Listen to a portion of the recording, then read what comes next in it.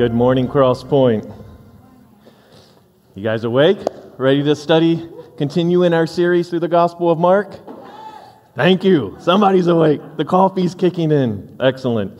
So if you will, turn with me to Mark chapter 8 as we continue in our series of following Jesus together, wanting to walk in the footsteps of the disciples, to hear as Jesus speaks, to watch as he ministers, so that we then in turn can respond with humble hearts and faithful hands. This is our call, our desire as we walk through the Gospel of Mark together. And one thing that we've seen in these past weeks leading up to today is how Jesus breaks through the exterior shell that we present to others to ultimately expose our hearts, to pierce, to convict, to comfort what's happening inside. We've seen him break through the exterior of our own sufficiency. When a few weeks ago, as AD was preaching, and Jesus was preaching to a crowd of 5,000, and he wanted in compassion to feed them, and he told the disciples, feed them. And they're like, what do I do? Like, how am I supposed to do that here? And so they gathered 5 loaves and 2 fish, and God took their insufficiency, took what they had to offer, and he responded. That God responds when we acknowledge that although we present to everybody that we have everything under control, that he responds when we hold before him our own insufficiency. Jesus breaks through this exterior of man-made traditions. If you remember when the religious leaders looked at the disciples and they said they're sinners because they're not washing their hands like we've taught people to do. So therefore they're ceremonially unclean. And Jesus looks at that and he says, what you do on the outside is not what makes you unclean. It's what's happening in your heart. And again, he's breaking through this exterior of tradition to expose the heart. And again, even last week, we saw Jesus break through the exterior of our own prejudices and mentality of superiority over others. When the disciples are annoyed and just want this Gentile woman to go away, and yet Jesus responds with compassion as she cries out. And ultimately, he holds up her heart as an example of great faith. So now today, it's the practical exam, right? Like the disciples, they've been watching Jesus, that they've heard him as he's been teaching. They've watched him as he healed. And now it's time to put everything into practice, to put into action what they've been learning. Because ultimately, faith, it's a spiritual muscle that needs to be exercised and used. If there's like one phrase I want you to remember this morning, it's that. Faith, it's a muscle that we're called to exercise, to use. So often faith is reduced to a passive knowledge about God, right? Like if we just learning more and more information, listening to another sermon, going through the motions, though experts tell us that you're probably only going to remember 5% of what I say this morning. But sometimes faith is just reduced to that. To passively observing, passively listening, passively learning more information, watching as others minister. But the scripture in James chapter 1, it tells us that faith is an action. Faith is a lifestyle. It says, for if you listen to the word and you don't obey, it's like glancing at your face in a mirror. You see yourself, walk away, and forget what you look like. But if we're honest, I think we would all agree that this happens far more often than any of us would like to admit, right? Like we can sit here on Sunday, we can go through the motions, we can say, our Lord, our God, he reigns, right? We can sing that, we can celebrate it, we can, as though looking in the mirror, behold and say, isn't that beautiful? And then we leave here and we walk into the week and we forget everything. All of a sudden, things get hard and we're like, our God reigns? I don't know, it feels like chaos. Sometimes our faith is weak, and this is what is going to be exposed this morning. That faith is not just a moment, but faith is a position of our heart. It is a muscle that we're going to see that God will invite us in how to exercise and grow in response to what we're going to see this morning. So as you're turning to Mark chapter 8, let me pray for us, and then we're going to dive in. Lord, I thank you for this time this morning, again, to gather together, to open your word, Lord, to not just see it, but allow your word to expose our hearts. Lord, help us not just to be like the one who looks in a mirror, walks away, and quickly forget, but help us to be transformed by your word. Lord, help our lives to be moved and changed as we walk in the reality of faith.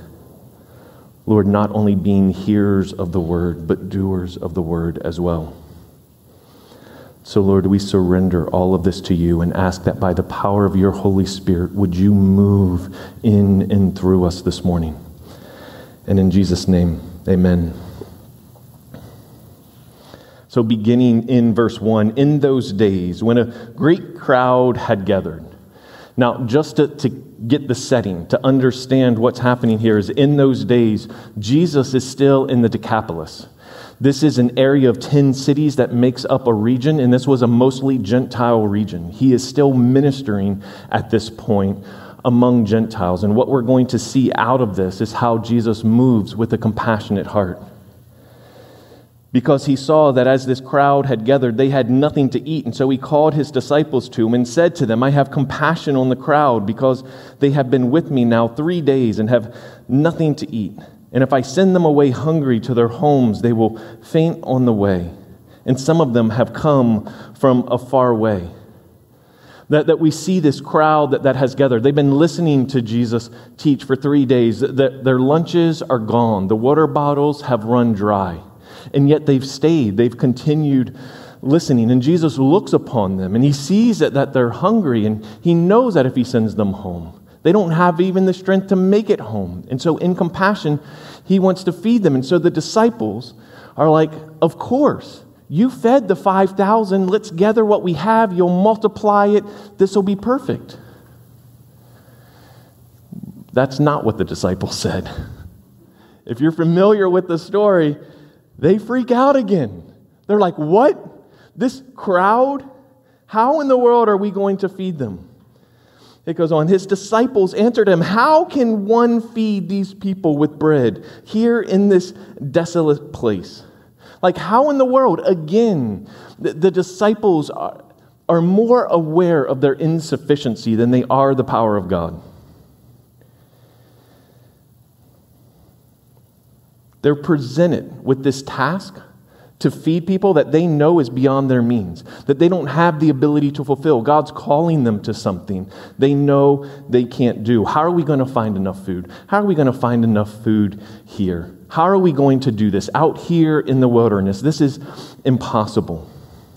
And so once again, Jesus, being a patient teacher, says, okay, how many loaves? How much bread do we have? And they're like 7. We only have 7, 4,000 people, and we have 7 loaves and a few fish. And once again, Jesus multiplies, feeds the crowd so that not only does it feed everyone, but there is an abundance left over. 7 baskets full of food. Now, some scholars have looked at this and they're like, this is just the same account. Maybe Mark lost track in his mind and he fed 5,000, but maybe it was just 4,000. But as we're going to see, this is not the same event. Even later, Jesus will refer to 2 separate events. Because scholars have said, how in the world could the disciples forget? Right? Like, didn't this just happen? Right? We look at the disciples and we're like, are you really that dense? Is your faith really that weak? How in the world do you forget this? And I find that in my own heart. Sometimes, I have to be honest, I think like I would be a much better disciple. Like, how dense? Like, there's 4,000 people. He's already done this once, right? Why not just say, let's gather what we can, multiply it, feed them, let's go on about our business. There's part of me, ideally, that would say, of course I would respond like that. Like, how dense do you have to be to not respond like that? Until I start thinking about my life. right? This is then what happens. So I remember times when we had to sell our house in Maryland before going to the mission field, and it sold after praying, and what we made in equity in that helped finance even the missions trip. God provided homes as we pleaded. He provided visas to countries when it seemed impossible. He kept us safe from bullets and rocket-propelled grenades over and over again. God has abundantly provided for our family. And then something happens. And what do? God, what's going on? My first thought is like, look at all the ways God's provided. Of course he has this. I don't respond like that. My knee-jerk reaction in the moment is to see my own insufficiency. To be like, look at these overwhelming odds. Look at this situation. And then afterwards, have you ever said to yourself, how many times do I have to learn the same lesson? Like God's proven himself faithful over and over again, but I forget to remember I fail to apply what I know of God to my present need. I think in reality, it can be easy to stand back in judgment of the disciples, but I think all of us are the same. And I think that there's an application here is how are we actively exercising your heart of faith by remembering God's past faithfulness? I think if the disciples had remembered God's past faithfulness, they would have looked at the present need and call, and they would say, okay, God, how do you plan to do this? Because this is what we have, rather than being like, it's impossible, we're in the middle of nowhere. At the end, I just want us to have in our mind a humility at this point.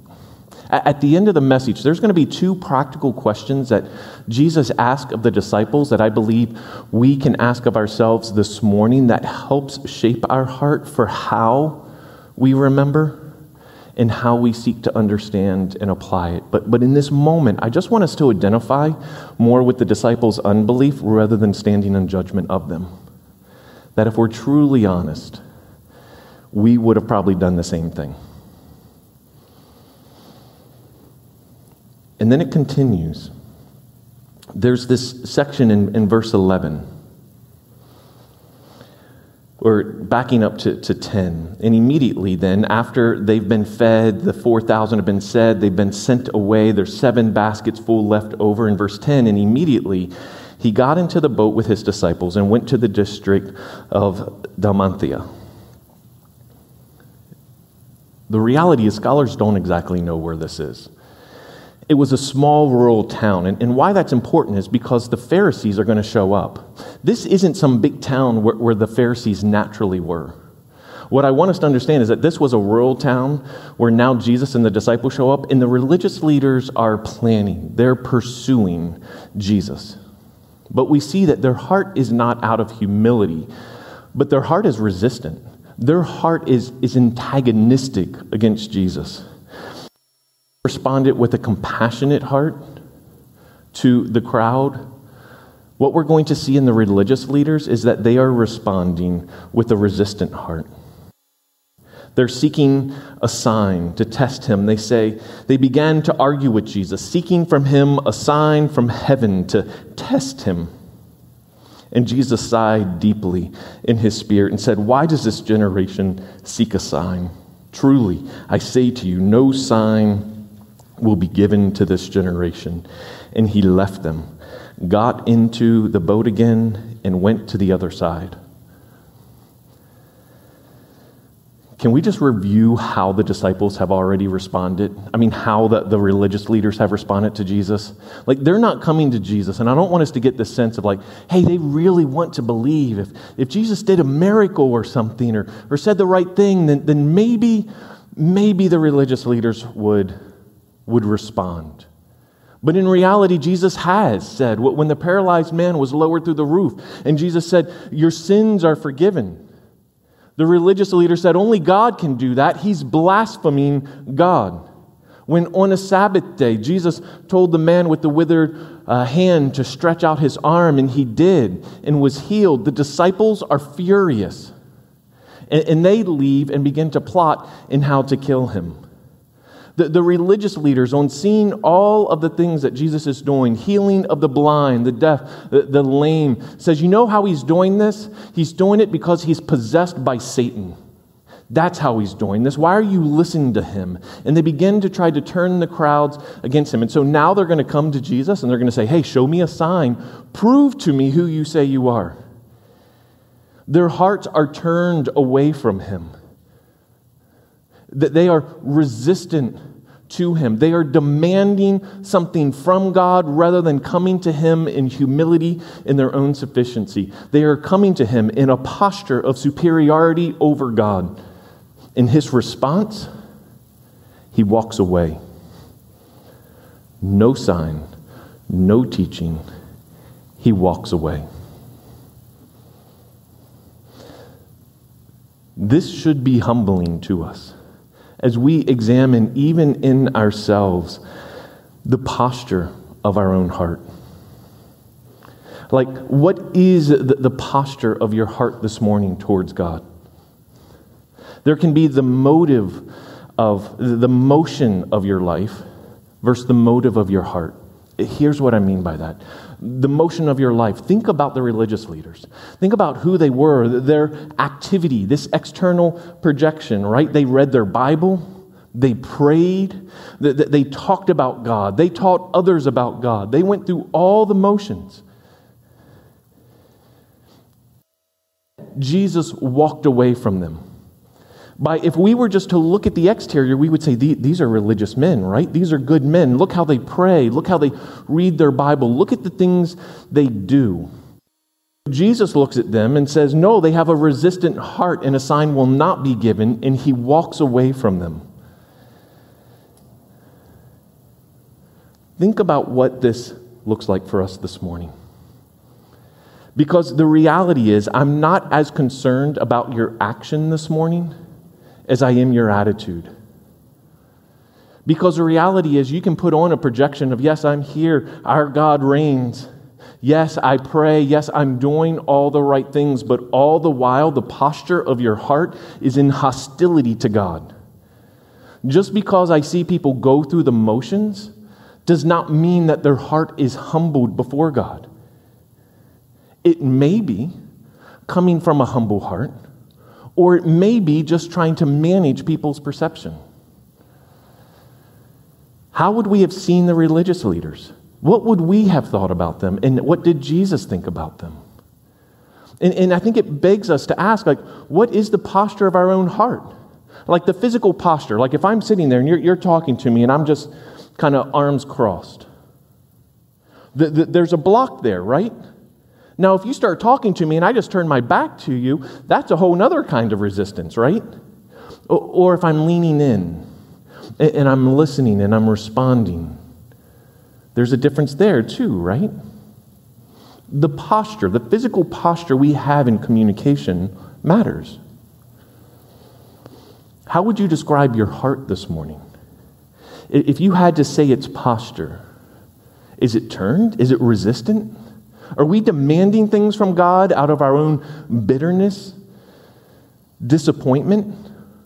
Or are we coming in humility and leaning in and saying, Lord, I don't understand everything. I don't have all the answers. I don't have everything, but you are sufficient. To the needs that I presently have, you are sufficient. What is the posture of our hearts this morning? Now, here's the amazing thing. The disciples are still not going to get it. There's a difference between having a resistant heart and a distracted heart. Because some can be like, oh no, I feel this tension at times. What is the posture of my heart? Am I resistant? Is Jesus just going to walk away?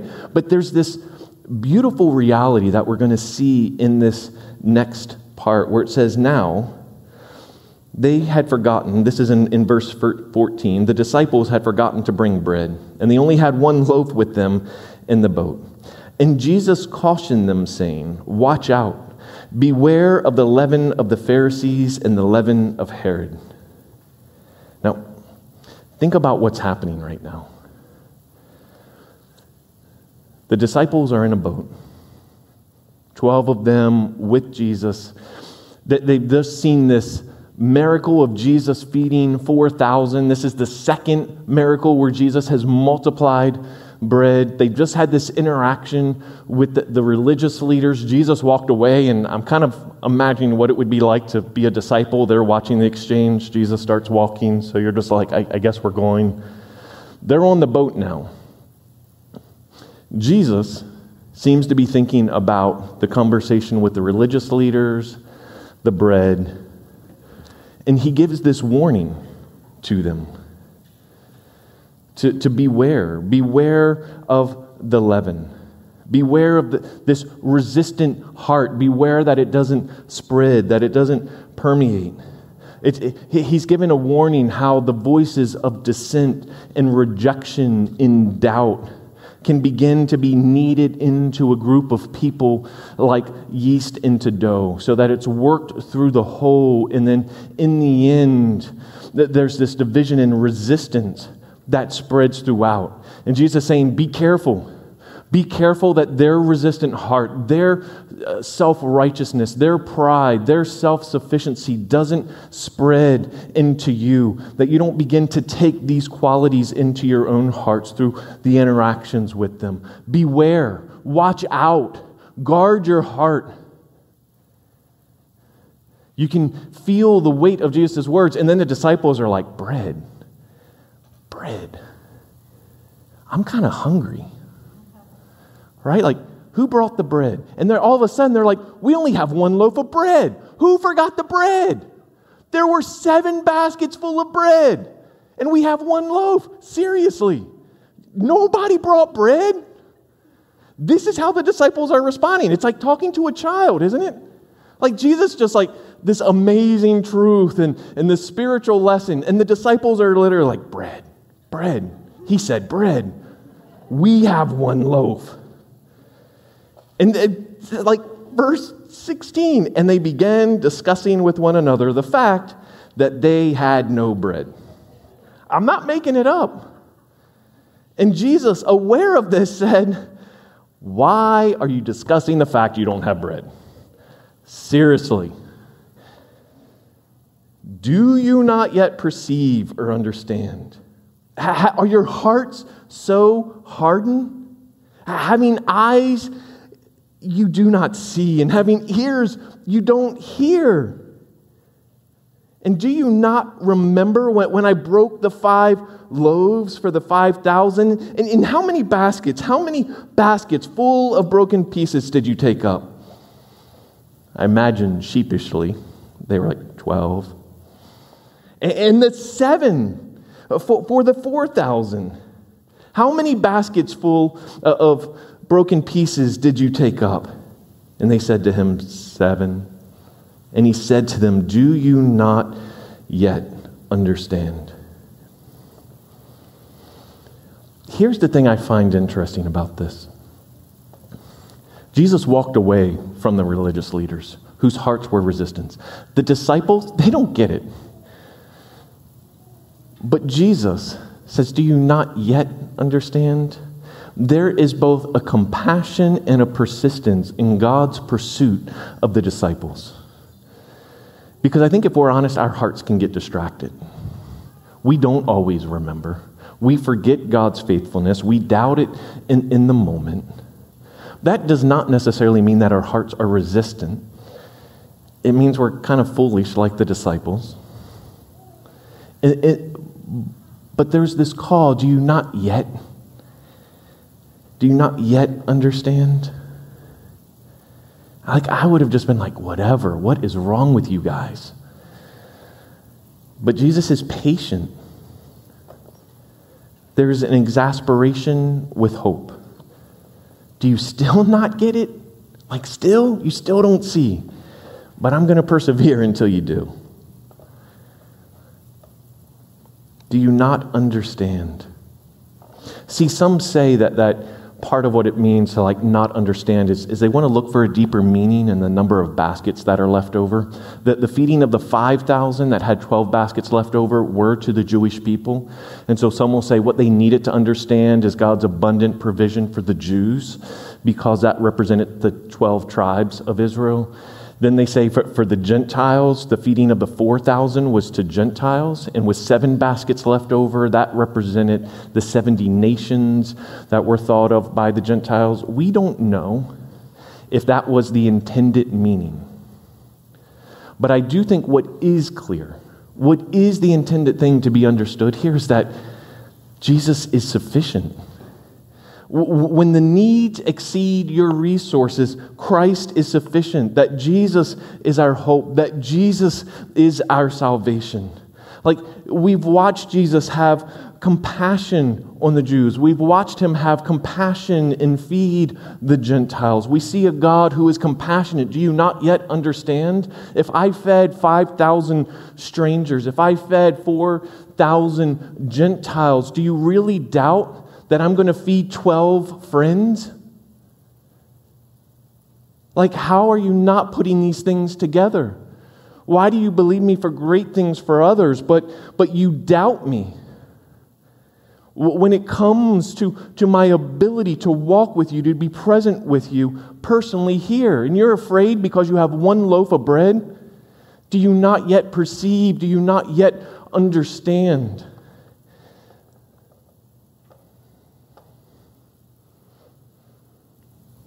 So what do we need to remember of God's faithfulness? There's kind of these two questions that Jesus asked, and I think this is the application for us. When we think about faith is a muscle, it's meant to be exercised, it's meant to be used.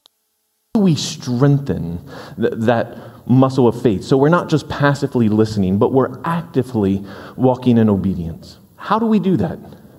The two questions that Jesus asked is do you remember and do you understand? So I want us to think about these questions. What do you need to remember of God's faithfulness? Because we see examples throughout the Old Testament of these monuments of remembrance. If the disciples had remembered God's faithfulness to the 5,000, maybe that would have helped them when they're standing before yet another crowd and they're like, actually, I remember how he provided before. Is that what you want to do here? And to at least ask the question, but they had forgotten. We tend to forget. This is why God, throughout the Old Testament, gave various means of monuments for remembering. There were festivals. There were annual parties of let's have at specific times the Passover. Remember at this specific date, in this month, how God, when you slaughtered a lamb and put its blood on the doorpost, when you were still enslaved in Egypt, and when you did that, how the angel of death passed over. But everyone who didn't do that, their firstborn died. Do you remember that? Don't forget. And so this was an annual party, celebration to remember. This happened when it came to first fruits, that God is our provider, that He is the one from whom the harvest comes. So every year at the first of the harvest, there was a remembrance.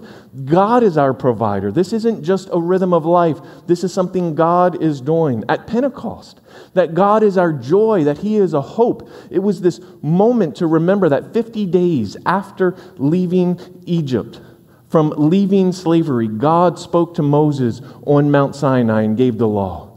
That God is our joy, that He is our provider, that He is our hope. And so do this in remembrance.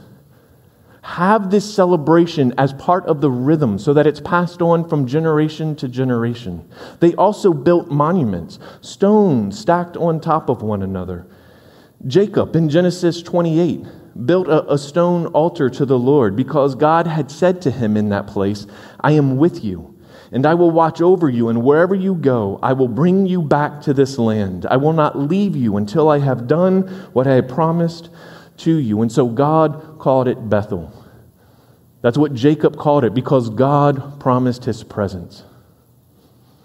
And so there was this stone altar. The same thing happened when Joshua crossed the Jordan River. when it was flooded and God parted it like he parted the Red Sea and they walked across it.